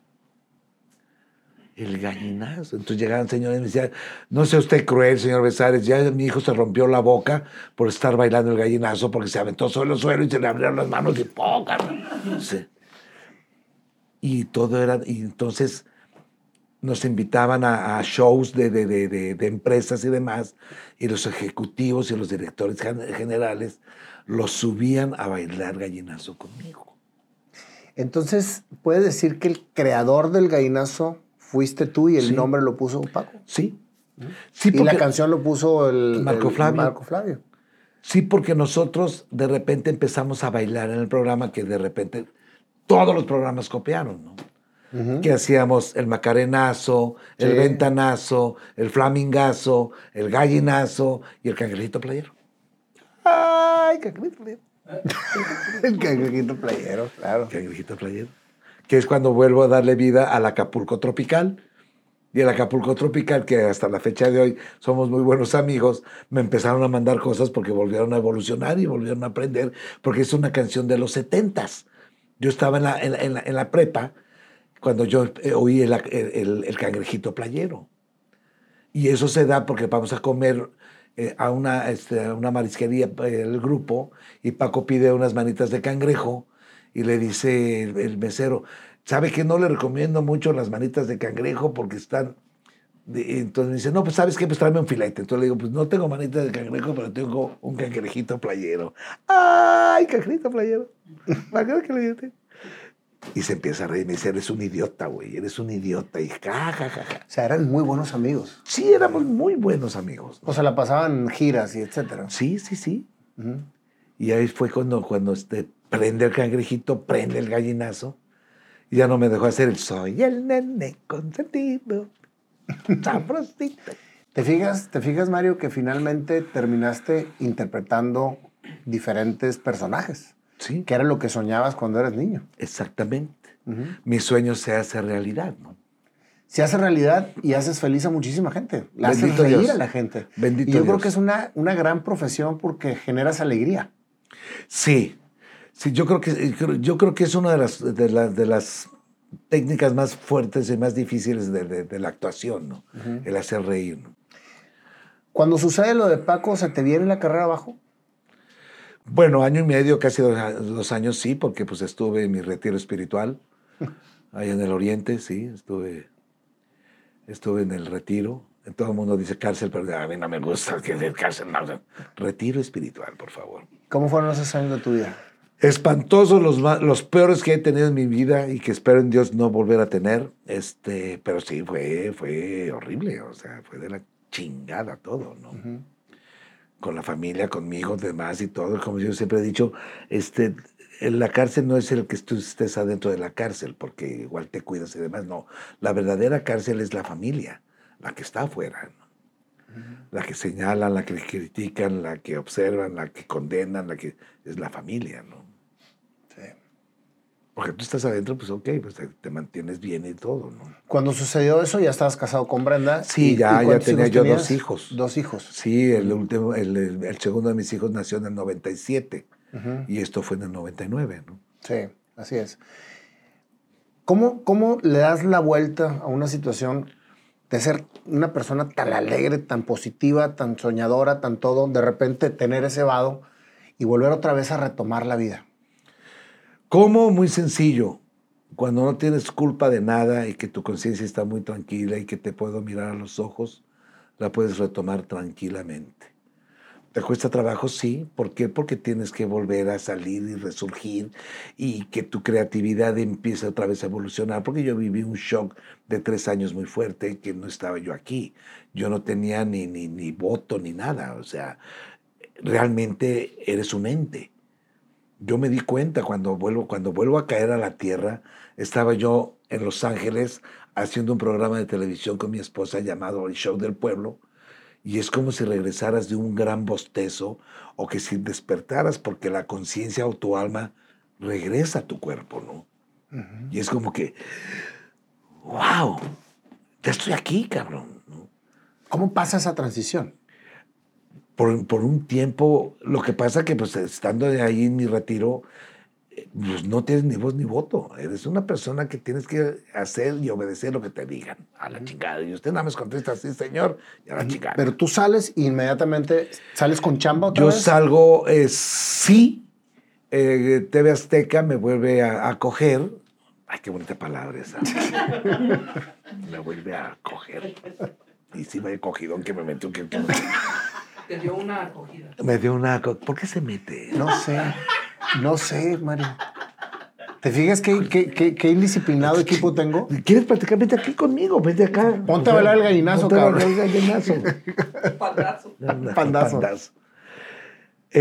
Sí hago un programa que se llamó Ya llegó Mayito, que supuestamente iba a ser un programa de 2 horas junto con mi mujer y luego me lo redujeron a una hora nada más yo y terminé haciendo media hora de programa a mediodía. Bueno, entre 1 de la tarde, un rollo así. Cosa que me exigieron mucho más rating de lo que podía dar el programa y lógico que dijeron, pues siempre no. Pero como que fue ahí un complot medio raro y toda la cosa, ¿no? ¿Y batallaste para volver a tomar tu seguridad? Sí, porque cuando hice Ya llegó Mayito, no me acuerdo qué hice. Creo que nada más puse el automático y vámonos. Sí. Porque realmente estaba yo fuera de sí, o sea, no sabía yo. Estabas en shock total. Sí, totalmente. De repente viene una oportunidad para irnos a Los Ángeles, un señor bellísimo, Carlos Barba, cubano él, tiene una empresa de Fronteras Entertainment, me invita a hacer un programa a Canal 22 de Los Ángeles, que en aquel entonces NBC compra Telemundo y Telemundo empieza a transmitir programas hechos ya en Los Ángeles, pero como que era así como una especie de regional, ¿no? No salíamos por todos Estados Unidos. Y me voy con mi mujer a Los Ángeles todavía sin saber qué pedo conmigo. Te digo que en Los Ángeles fue cuando yo desperté. Cuando caes el 20 y dices, wow, Aquí estoy. ya llegué, cabrón. Sí. Qué gusto verte. ¿Crees que la familia tenga algo que ver en ese despertar? Sí, cómo no. O sea, fue El apoyo de mi mujer, de mis hijos, el gran amor de mis hijos, estaban chiquitos. De la familia alrededor, de mi familia política, la familia de Brenda, mi familia, todos, los amigos, compañeros. Y es cuando te das cuenta que ya volviste, ¿no? Ya regresé, ¿no? I will back. ¿Cómo fue tu vida después de ese despertar? Maravillosa, porque entonces ya me quería yo acabar el mundo, ¿no? Quería hacer aquí, quería hacer allá, obra de teatro, que aquí vamos a hacer esto, escribí, moviéndonos. No funcionó Los Ángeles, no fue culpa nuestra. Fue porque Telemundo y Fronteras Entertainment se pelean y quedamos en medio y se acaba el programa. Fronteras Entertainment demanda a Telemundo, que por cierto ganó el pleito, se metieron en la nonón y ¿cuánto nos dieron? Nada.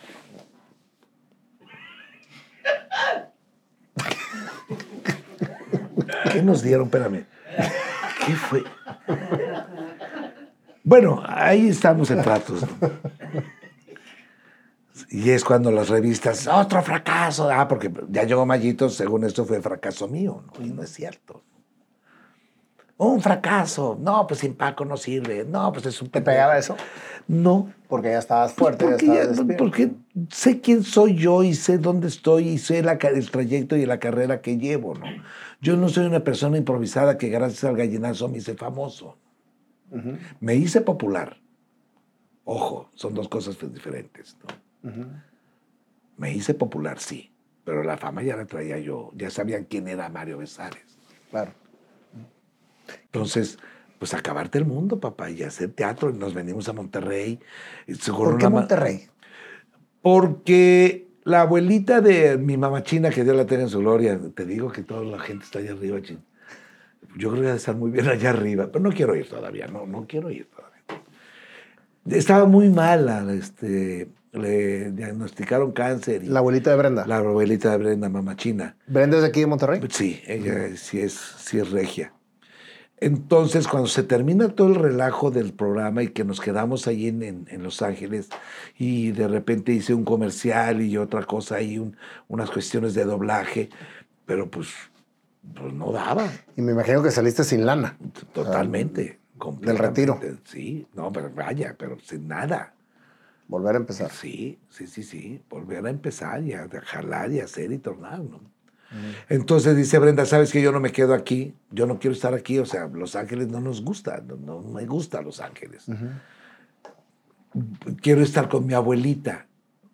Le dije, porque pensaron que esa Navidad ya no la iba a pasar, ¿no? Pues vámonos a Monterrey. Entonces nos fuimos a Monterrey. Llegamos aquí sin nada. Sin nada. Fuimos a vivir a casa de mi suegra. Sí, pero nada. Entonces, ya éramos amigos. El Fufito Rodríguez, si sabes quién es el Fufito Rodríguez. Uh-huh.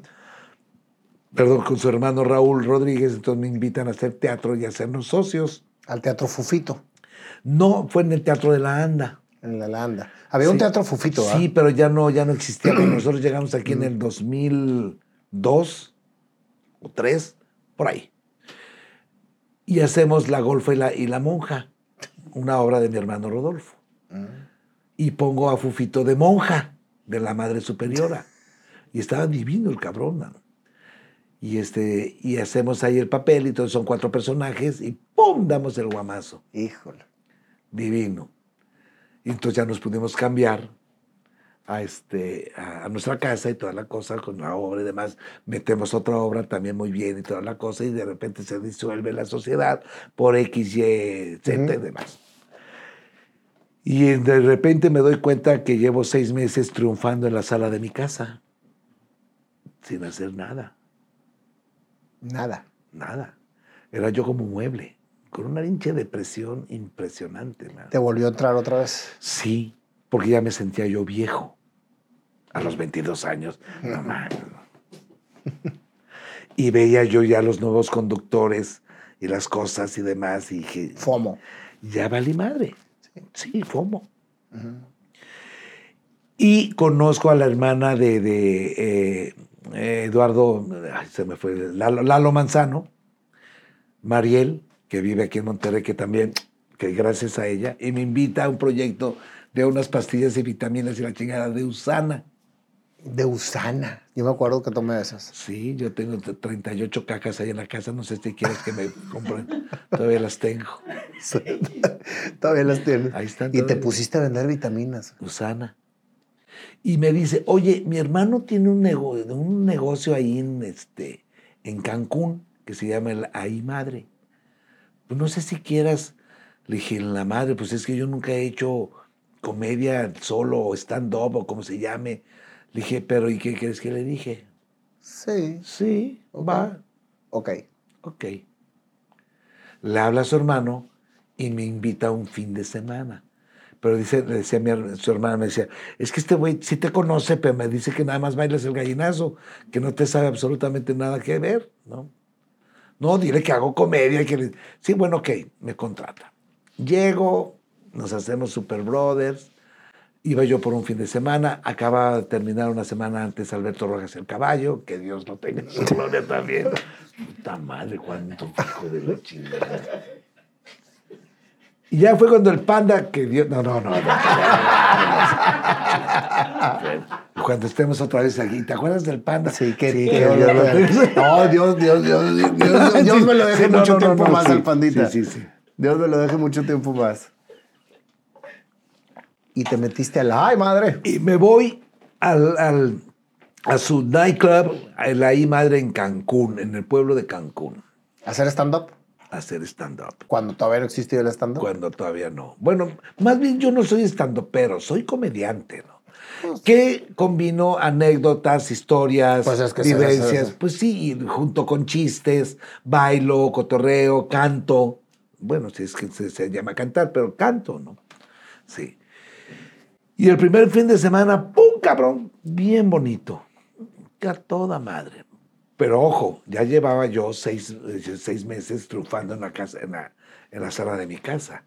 Y las deudas, estaban hasta la madre. puta madre. Mi esposa se mete a hacer cuestiones de masajes y de máquinas. No, es que de verdad, creo que lo mejor que me ha pasado en toda mi vida ha sido mi mujer. De verdad te lo digo. Igual yo. Y hoy por hoy, sí. Sí, pero mi mujer siempre está bien arregladita, bien bonita, bien prendidita. Así, cuando recibe a alguien, se la ve bonita y todo. ¿Qué estás haciendo? Y haces, ay, ¿qué tal? ¿Cómo estamos? Bueno, no es cierto, mi vida, no es cierto. Y pues a medio comer, güey. Entonces me voy un fin de semana, me dan buen billete y pues a Monterrey y me dice, oye, pues quédate otro fin de semana, güey. ¿Qué crees que dije? Sí, ok, está bien. Y billete, güey. Y empezamos a componernos de lo que hacía Brenda. ¿Te sacudiste la pinche depresión? Sí, y ya fue cuando dije, ay, sí, soy Mayito, qué buena onda. Pero fíjate lo que son las vidas y lo que son las diosidencias, ¿no? Termina el ciclo de verano, viene septiembre, y me dice Lalo, oye, ¿le continuamos o qué onda? Porque aquí está de la chingada, o sea, todo el mundo se va, ¿no? Pues órale, pues vamos a hacer un fin de semana, pues órale. El primer viernes, güey, una pareja ahí. Y me dice, ¿qué onda, güey? Le dije, papacito, si los señores se molestaron en vestirse, en arreglarse para venir a ver, hay que dar show, güey. Te cae de así, güey. Una pareja. Salgo y jajaja, y cotorreamos y la fregada, hice 15 minutos en el escenario. Dije, ¿saben qué? Mejor me voy a su mesa y les platico chistes, güey, ¿sí? Me voy a su mesa, en aquel entonces yo tomaba, ya ahorita llevo 14 años sin tomar. 14 años de no tomar. De no tomar y de no fumar. Y me dice el señor, dice, ¿sabe qué, señor Bezares?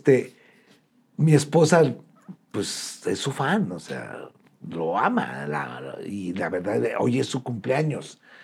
Y por eso la traje a que usted la viera. Le doy gracias por haberse molestado en hacer un show, porque mi esposa está feliz, ¿no? Ah, no, pues qué bueno, y tequilas y cotorreamos y toda la pared, la chingada. Me dice, de verdad, qué persona, qué bella persona es usted. Pronto vas a ver de mí. Ok. Termina el fin de semana, medio de chiles, y me dice, ¿qué nos aventamos la otra? Pues órale, ¿quién su madre? Pues ya está. El viernes, sold out en el lugar. ¿Qué pedo? Exactamente, ¿qué pedo? Llega el señor y me dice, ¿se acuerda que le dije que pronto iba a saber de mí? Yo soy líder sindical de petroleros de la chingada, y aquí están todos mis trabajadores. ¡Ah, la madre! Y todavía me dice, tenga. Y me da un cheque de 10,000 pesos. Le dije, no, ¿cómo cree, señor? No, hombre, por favor. No, hombre, déjelo, no, ¿cómo cree? No. No, pero se me va a arrugar acá. No, espéreme, no. No, pues muchas gracias. Imagínate, ¿no? Dice, nada más por el simple hecho de que usted nos dio un show exclusivo, y a todos se los digo, fue un show personal del señor Bezares. Lo que es el profesionalismo, güey. Yo creo, ¿no? Totalmente. Y ya de ahí nos vamos a Tabasco, al Tucho de Tabasco, con los Badir, Lalo y yo. Y luego nos vamos a un hotel, a Yucatán, a Mérida, Yucatán, al Tucho. Y luego de ahí nos vamos a Tabasco, y de Tabasco nos vamos a Chiapas. Y hacemos una mancuerna que me aventé 2 años en todo el sureste y mandando billetes de toda madre, man. Saliste de la etapa que traías de sí. complicación. Y es cuando en el 2005 me habla el director de programación de multimedios y me dice, ¿qué estás haciendo? Dije, pues acá, no, 2006, el 1 de enero del 2006, porque yo acababa de llegar de Tabasco. ¿Qué estás haciendo? Le digo, pues ahorita, pues nada, pues estoy haciendo mi show por el sureste. Tenía yo planeado hacer, ya nos íbamos a ir a Guadalajara, Me dice, pues te invito a hacer un programa aquí, vamos a abrir un canal que se va a llamar Multimedia, si no me equivoco, Alta Visión, y pues si quieres tener un programa aquí, le dije, órale, va, me encanta la idea, ¿qué crees que dije? Sí. Sí, Ok. Y entro a Multimedios, empezamos a trabajar en enero y toda la cosa, empezamos a armar todo. Me dice, oye, ¿sabes qué? En lo que se hace el canal, pues ¿por qué no haces Canal 12? En aquel entonces soy Canal 6. Pues el programa. Sí, ok. Y entro a mediodía. Lo iba a hacer con mi mujer, pero entonces mi mujer le sale una propuesta de telenovelas con Venevisión en Miami. Y me dice, que le dije, vete, mamacita de mi vida. Se avienta 2 años, hace 3 telenovelas allá y demás, en Miami. Y entro yo aquí con Acábatelo. Uh-huh. Y casi no duró el programa. 14 años y medio. Qué barbaridad. De lunes a viernes.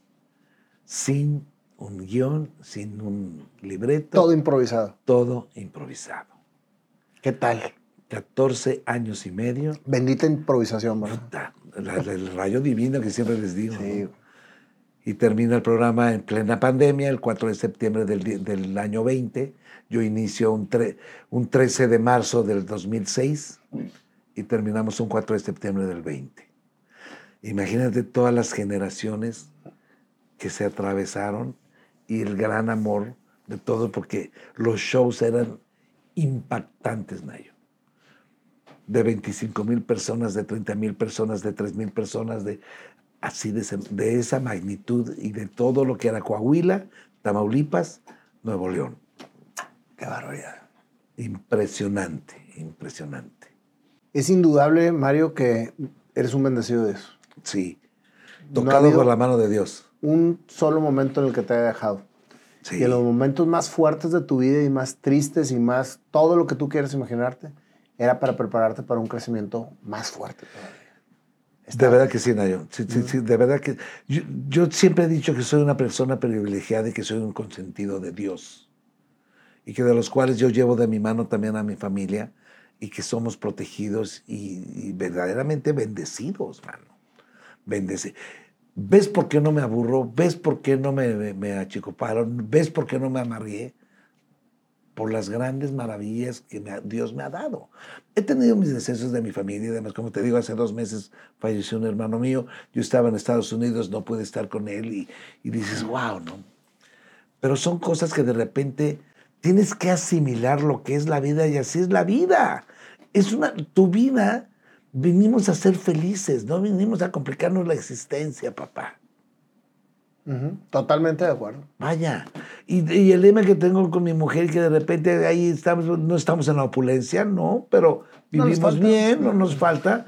¿Por qué? Porque mañana sale el sol, man. Y donde hay amor, es imposible que nos venzan. Así es. Sí, claro, ¿no? Y por eso es eso, y por eso manejo un humor negro divino en mis shows y todo, cotorreo conmigo mismo, sí, ya no hago gallinazo, hago guajolotazo, pero todo el mundo me lo pide, ¿no? Guajolotazo. Sí. Ya, pues, imagínate, pues con todo esto. Pero sigues bailando bien. Eso nunca se quita. Eso nunca se quita. Nunca se quita, no, pues ahora sí que de nacencia, ¿no? No sabes cómo te agradezco todo lo que nos contaste, Mario. Yo creo que aquí hay para hablar mucho tiempo más. Yo creo que sí, Pero resumiste muy bien tu historia, tu vida. Nadie sabe, o muy poca gente sabe, todo el esfuerzo que hay detrás de un artista.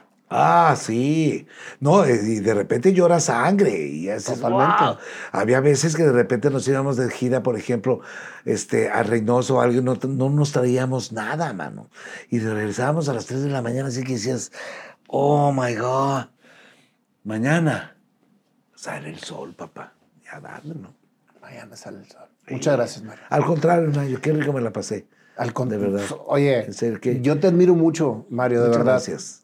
El estar platicando contigo y el haberte visto en mis épocas de juventud cuando tú eras una persona grande, me llena de orgullo. Sí, no, qué bueno que te llenas de orgullo. Ahorita te va a llenar una bola de guamazo. Y te vas a cantar tu canción, Mario. ¿En serio? Improvisación. Ahora Vamos a ver me qué encanta la sucede. idea. Pásale, Órale, mi querido sí. Mario y mi querido Pandiux. A ver, mi querido Panda, mi querido Mario. Oigan, qué buena historia. Me imagino que estuvieron muy atentos, ¿verdad? Vamos a empezar de más a menos y luego de menos a más y así no. Todo es improvisado. Entonces Todo vamos a ver qué Órale, sale. me gusta Vamos la a ver idea. qué sale. Ok. Si quieres meterle coreografía mientras que estamos tocando, Pues puedes ahorita levantarte, igual te puedes hago bailar, con los puedes ojos hacer y todo toda lo la que cosa. quieras, Sí, ¿verdad? claro, sí. Tenemos Vamos a aquí el darle, paso. pues. Sí, cómo no. Listo, ahí va, ahí va.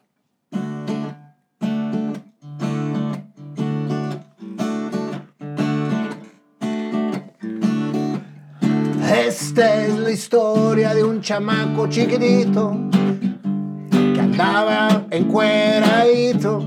En un pueblo de Oaxaca jugaba y nadie lo paraba. El que todo decía que sí, el que se aventaba, ni se imaginaba que su vida estaba visualizando y no nada más jugando. Todo lo que soñaba era generar personajes. Se sentía el santo, se sentía todo. Lo que era un todólogo. Después, a los 10 años, a su jefe lo mandaron a la Ciudad de México sin saber lo que le esperaba.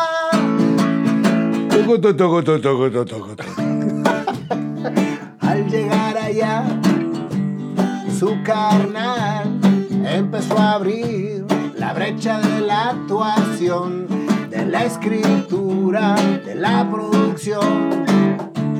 El gran Calixto, que Dios lo tenga en su santa paz. Bom. Como muchos de tus amigos que platicaste, ya están. Bailé, bom, bom, bom. Empezaste bailando, empezaste a hacer lo que te gusta hacer. Después te invitaron a suplir a alguien y dijiste, ok. Oh, sí, sí. Todo, sí, ok. Las dos palabras que te abrieron camino en tu vida. Todo decías, sí, ok. Sí, ok, sí, ok. La señora Julisa te invitó a Vaselina a bailar y a conocer lo que era el escenario, y alguien te lo dijo. Una vez que estés arriba, nunca vas a querer bajar. ¿Cómo no? Esto es de tiempo, no pasa nada. No se equivocó. Las experiencias siguieron, los bailables continuaron, todo lo que te decían, decías que sí. A donde te invitaban, lo experimentabas. Y así, Milton Gio llegó y te invitó a su elenco y en todos lados bailabas. Fíjate nada más lo que son las pasiones, que cuando las dejas surgir, nadie te para y en todos lados bailabas. Sí, sí, sí. Sí, ok. Siempre en domingo, fiebre del sábado por la noche, alegría del mediodía. Y Mario no paraba de bailar. Siguió la historia y Mario continuaba creciendo. ¡Ey! Turismo estudió también. Nadie lo paraba. A las 5 de la mañana se levantaba. Y el Delfín era su guarida para dormir. Oh, después el metro y después todo para llegar.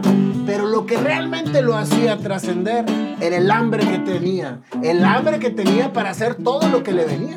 Lo invitaron después a otros programas, a otras obras. Y cada día que llegaba, a todos impresionaba. Sí, ok. Director de escena, se metió en producción, pero a la vez asistente de mecánico, carpintero, ayudante y todo por comer, por llevar a la casa y ayudar a la jefa y a los hermanos a seguir. Porque su padrecito, que en paz descanse, a los 14 años murió. Y el equipo se unió y a nadie los paró. Y así fueron creciendo, fueron dando lo mejor de sí. Mario brilló, Mario siguió creciendo. Y todo se le ponía a sus pies. ¿Pero por qué? Porque él abría los caminos y aceptaba, y a todo el mundo le decía: sí, ok. Así pasó el tiempo y un día empezó a llegar a la televisión. Sus primeros pininos en producción y en dirección, y lo llevaron a las intervenciones y a entrar con Anabel. En aquel entonces, en el programa de Anabel con otros, al elenco fue a dar. Y a todos les gustó, a todos les agradó. Y entonces lo siguieron invitando a otros programas y a Paco Stanley conoció.